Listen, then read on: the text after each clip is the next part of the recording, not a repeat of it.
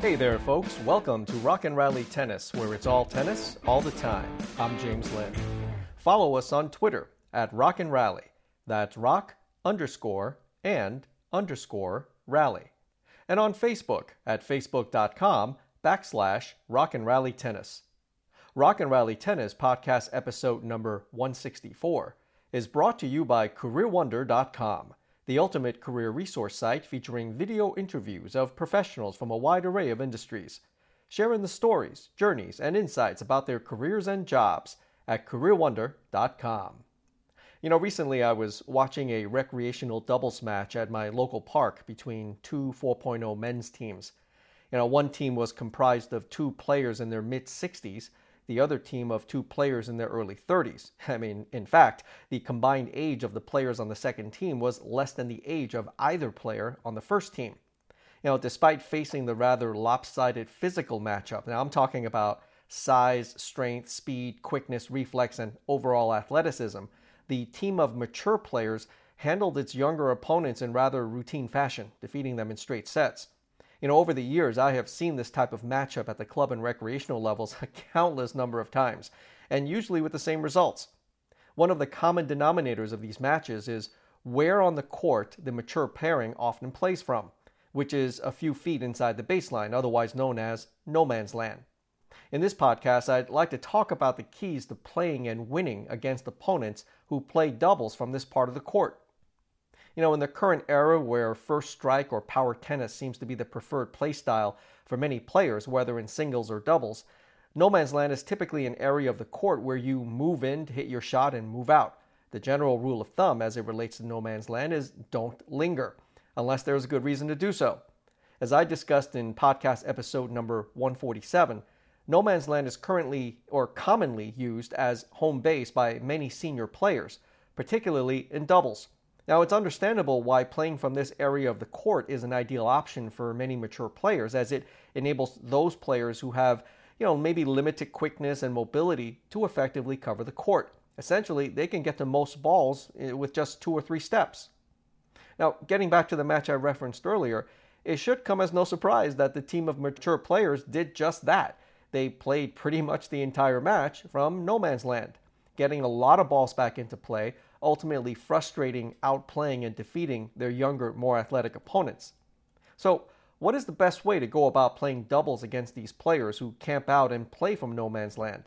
Well, the general approach is the same as when playing against any opponent. You've got to get them out of their comfort zone, make them uncomfortable. Now, in this particular case, where it's the classic battle of superior athleticism and physicality of more youthful players versus the experience and craftiness of more mature and seasoned players, I encourage players to employ a simple strategy when facing off against these players who play from no man's land. As with just about everything, it starts with having the proper mindset. In this case, it's be patient, be smart, be disciplined. Now, the thing to keep in mind is that it's doubles, where it's already fairly challenging to hit clean winners or to hit through your opponents. It's tough enough as it is, let alone when your opponents are playing from no man's land. Look, you're not going to be very effective if all you're doing is blasting away at your opponents trying to hit winners. It's not likely when they're playing that far away from the net in that part of the court. Players who play primarily from this part of the court are typically very adept at hitting balls on the half volley on the rise and out of the air. You've got to be patient. Expect your opponents to get a lot of balls back into play, which in turn means that you and your playing partner will also be hitting a lot of balls. Now, you've got to be smart. One thing you've got to be aware of when playing against opponents who camp out at no man's land is that they typically are not very offensive in nature. Their shots are generally not overwhelming with pace or spin, and on most occasions, their primary strategy is simply to engage you in a battle of nerves, patience, and attrition. As obvious as this may sound, you've got to make each of your shots count. Make them work.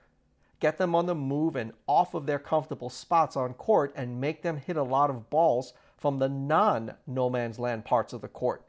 You've got to be prudent with your shot selection. Prioritize shot placement and execution over pure pace. Employ a variety of spins, speed, trajectory, angles, and depths to stretch your opponents. Now, for example, one effective tactic against these type of players is to aim your shots at their feet, which will often induce a half volley, low volley, or other defensive shot. This sets up the point nicely for you or your playing partner to finish off the point, or at the very least, to put your opponents in an even more vulnerable position. Another effective tactic against these mature, savvy players who camp out at no man's land is the short dink followed by a sky lob. Ideally, this tactic should be employed early on in the match. The main objective here is multifold. Of course, you're trying to win the point, but you're also setting the tone or planting the seed for the rest of the match that you intend to move them off of their comfort spots and make them earn their points. This part of the objective is not about instant gratification, but rather delayed gratification. Last and certainly not least is to play with discipline. Believe me, I see this very frequently with this type of matchup. When you've got youthful exuberance on your side, along with a significant edge in athleticism and physicality, it's very easy to get frustrated when the other team keeps getting the ball back, and even more so when they out-rally you. Leverage the fact that your team has the edge in athleticism and physicality. Don't let it become a liability by trying to prematurely end a point with poor focus and shot selection. Heck, if you've got the edge over your opponents in athleticism and physicality, and all they can do is defend from no man's land, then you should not be concerned about being overpowered, outrun, outreflexed, and outlasted. This is when you absolutely have to be disciplined about your approach and execution and stick to your plan. Folks, when it comes to playing opponents in doubles who use no man's land as a home base, the strategy is simple. Get them out of that part of the court and force them to play from, well, everywhere else. Make them work. Make them earn everything. Understand the underlying reasons why they play from that part of the court in the first place, and approach your match with the proper mindset. Be patient, be smart, be disciplined, and enjoy greater success against these players. Well, that's all for this episode, folks. Thanks for joining us at Rock and Rally Tennis. Please subscribe to our podcast at rockandrallytennis.com. I'm James Lynn. See you next time.